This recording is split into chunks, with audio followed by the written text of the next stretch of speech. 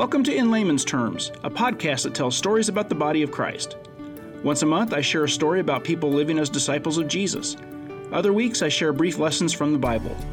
I'm your host, Todd Seifert.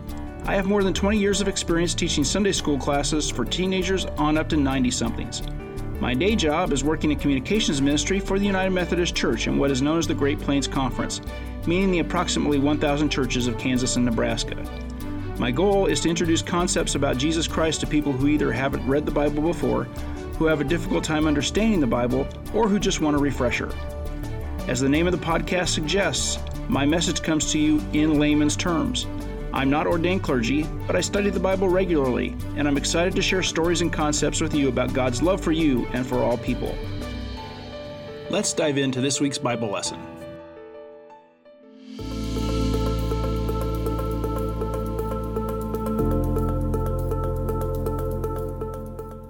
I've been fascinated with the concept of motive for as long as I can remember. I think it has something to do with all the crime drama shows I watched as a kid and that I find so interesting even to this day. I realize I'm several years late to this party, but I finally got around to listening to the NPR podcast Serial, which featured in its first season in 2014 the unusual case of Adnan Syed, a teenager at the time accused of killing his former girlfriend and classmate in 1999. Throughout all the twists and turns in this case, which still makes a few headlines these days thanks to the appeals and other legal maneuvers, what still sticks with me is what to me appears to be a lack of motive to commit such a crime. Indeed, motive seems to have a negative connotation. The word, I mean. Why did someone do something bad to someone else? It's an important word. Why? It goes beyond simple answers sometimes, and it goes beyond just crime, thank goodness. We have everyday motives all the time. I don't eat a lot of sugar because as a type 2 diabetic, I don't want to harm my body any more than it already is. We tell fibs to protect the secret of the surprise party for a loved one. Sometimes motives are entirely helpful. Take the character of Elsa from Disney's Frozen. She barricades herself in her room for years out of fear that she will harm someone with her magical powers to freeze people and things.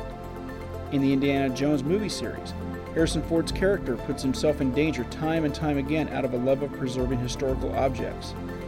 And in the wildly popular Harry Potter books and movies, remember, Professor Dumbledore willingly dies at the hand of Professor Snape so that Snape would look more powerful to Lord Voldemort, something that becomes critical later in the series as a means of fooling the villain and protecting Harry Potter. And, in a story appropriate for this Christmas season, remember the tale of Mickey and Minnie Mouse in Mickey's Once Upon a Christmas. They each work hard to buy a gift to go with something each one treasures, but they each have to sell that item to afford to buy the gifts for each other. It's sad that their gifts are useless, but it's a sweet story about love and a desire, a motive, to make someone else happy. Yes, motive can be complicated. Well, sometimes. Since we're coming so close to Christmas, I think we should explore why we even have this holiday. It's not really about buying presents, Santa Claus, Rudolph, and other elements of the season. Not that I don't enjoy those elements. But Christmas is a religious holiday when we celebrate the birth of Jesus, the Christ child. And so that gets us to that one question. Why? Why did God send Jesus to earth? What was God's motivation? Let's explore and find out together. Now, in our last Bible teaching episode, we talked about Jesus representing the light of the world, and we used the biblical text from John chapter 1, verses 1 through 18 as our foundation for that talk. We'll bounce around a little bit today, but we're going to focus mostly on a verse that many people are familiar with, John 3:16. But we'll also read verses 17 through 19. You may want to follow along in a Bible, or you can read from an app such as Bible Gateway or the YouVersion app for your phone or tablet. Both are found in the Apple App Store and on Google Play. We're on John chapter 3, verses 16 through 19. If you're unfamiliar with how the Bible is put together, this is actually the fourth book of what we call the New Testament. It's roughly 2/3 of the way back from the very front of your Bible. I'll be reading from the Common English Bible. It's a translation I like because it tends to use more contemporary language, which makes the Bible a little easier to understand on the first attempt of studying the Scriptures. Here's what our text says today. Again, it's John chapter 3, verses 16 through 19. God so loved the world that he gave his only Son, so that everyone who believes in him won't perish, but will have eternal life. God didn't send his Son into the world to judge the world, but that the world might be saved through him. Whoever believes in him isn't judged. Whoever doesn't believe in him is already judged, because they don't believe in the name of God's only Son. This is the basis for judgment. The light came into the world, and people loved darkness more than the light, for their actions are evil. There's that concept of light again, just like we talked about last time. Well, when we return to In Layman's Terms, I'll share what I think about those verses that we just read. We'll talk about what they're trying to tell us in the 21st century.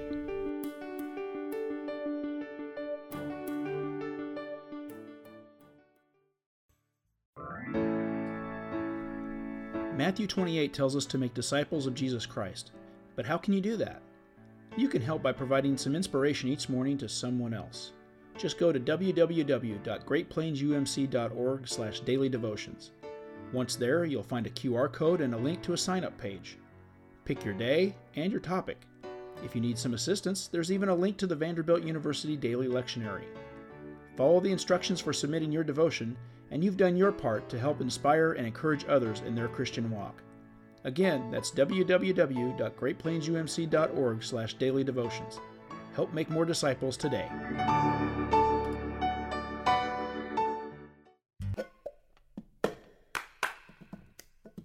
How does your church celebrate big events? How does it gather the community together? How does it sometimes introduce you to people you might not have known? Many times in the Great Plains, it's with a potluck dinner. And that's what we try to do with our podcast, Potluck.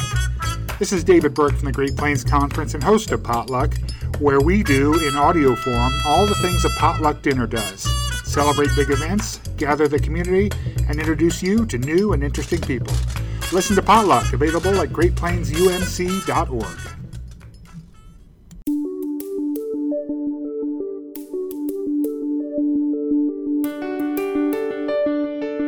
Welcome back to In Layman's Terms. This week we're talking about John chapter 3, verses 16 through 19, and we're exploring God's motive for sending Jesus to earth. Like I said, we just read that passage from John, which ended with a verse that said, "The light came into the world, and people loved darkness more than the light, for their actions are evil." So what do those verses mean? Well, here's a brief rundown from my studies. First, God loved the people of the world so very much that he sent his only Son into this world to live among us, to live like one of us, to experience life as we do.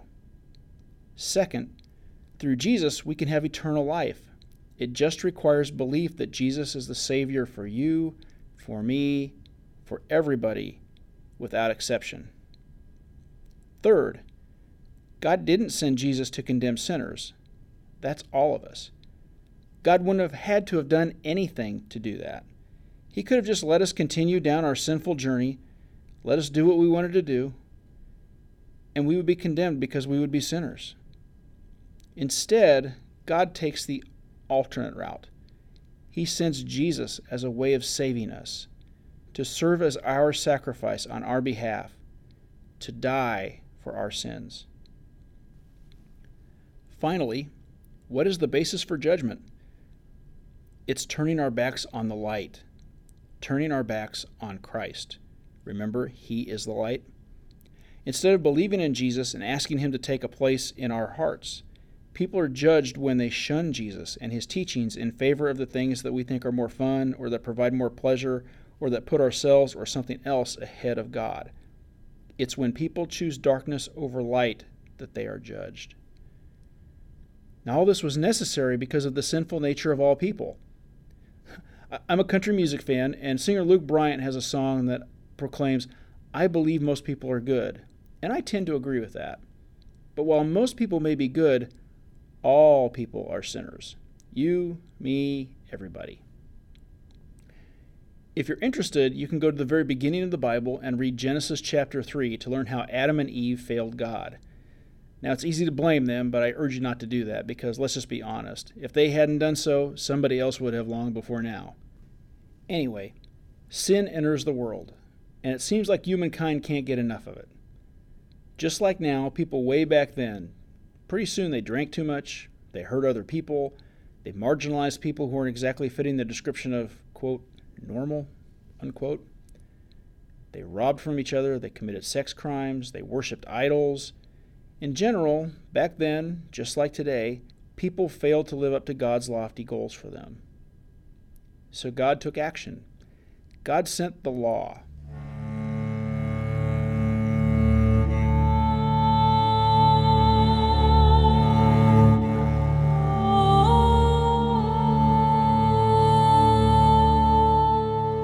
There were no sirens, no handcuffs, no jails. It's not that kind of law. In this case, the law means a code for living. How to worship God, how to build a strong relationship with our Creator, how to love others, care and support for each other, and how to stay healthy. Jewish people call the first 5 books of the Bible, Genesis, Exodus, Leviticus, Numbers, and Deuteronomy, the law. Within those pages are 613 rules for conduct on everything from what you shouldn't wear to what you shouldn't eat, to how to repay a person if you accidentally kill one of their farm animals. With so many laws, though the people tried really hard, at least at times, they couldn't measure up. They broke those laws, and they couldn't escape the grip of sin in their lives. One of the New Testament writers, Paul, we'll talk more about him in future episodes, tells us in his letter to the Romans, in chapter 10, verse 4, that, quote, Christ is the goal of the law, which leads to righteousness for all who have faith in God, unquote. In other words, the whole idea behind the law was to help people realize how they could live together in harmony, how they could care for each other and love God. Paul is telling us that belief in Jesus and doing what Jesus stood for fulfills the goal behind all 613 of those rules. By believing in Jesus, we can be righteous. We can be justified. We can be saved for eternity. So, with that in mind, let's go back to John 3:16. God so loved the world that he gave his only Son, that everyone who believes in him won't perish, but will have eternal life. The result is people who believe in Jesus as their Savior are promised eternal life in God's kingdom of heaven. But why? Let's go back to that question. What is God's motive for doing all this?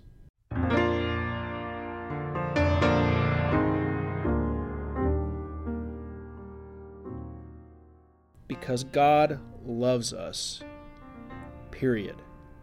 It's really that simple. God sent Jesus to earth to live among us, to die for us, to be raised from the dead, to provide us with hope. A hope of an eternal life with God.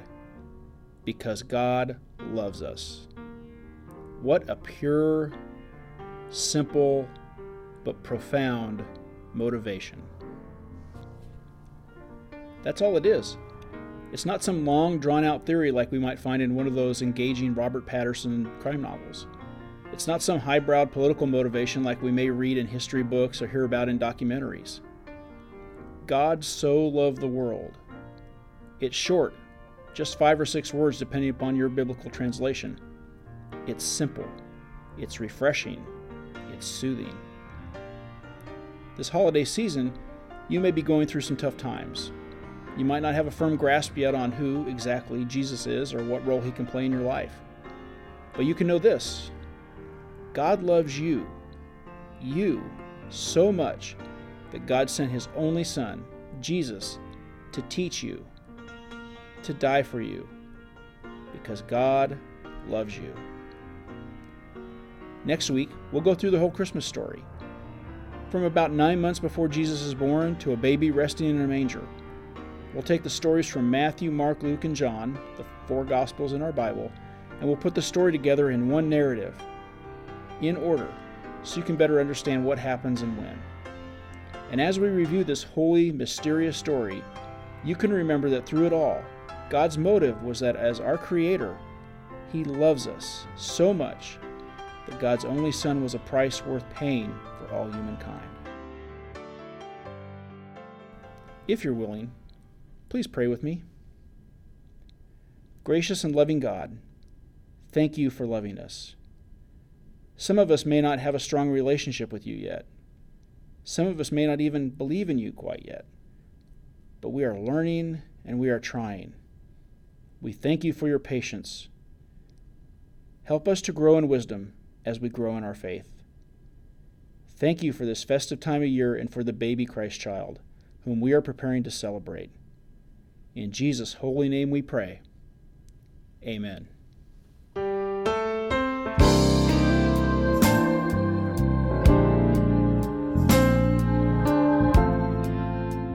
In Layman's Terms is a podcast sponsored by the Great Plains Conference of the United Methodist Church and by me, your host, Todd Seifert. If you liked what you heard in this episode, please go rate us and subscribe on Apple Podcasts, on Spotify, or wherever you're listening. It helps other people find us. Our music comes via a licensed subscription with FirstCom Music. You can find archived podcasts on my website, toddseifert.com, or via a link on the Great Plains Conference website, greatplainsumc.org/podcasts. Feel free to email me any questions or suggestions to tseifert@greatplainsumc.org. I'll do my best to respond as quickly as possible. Thanks again for listening.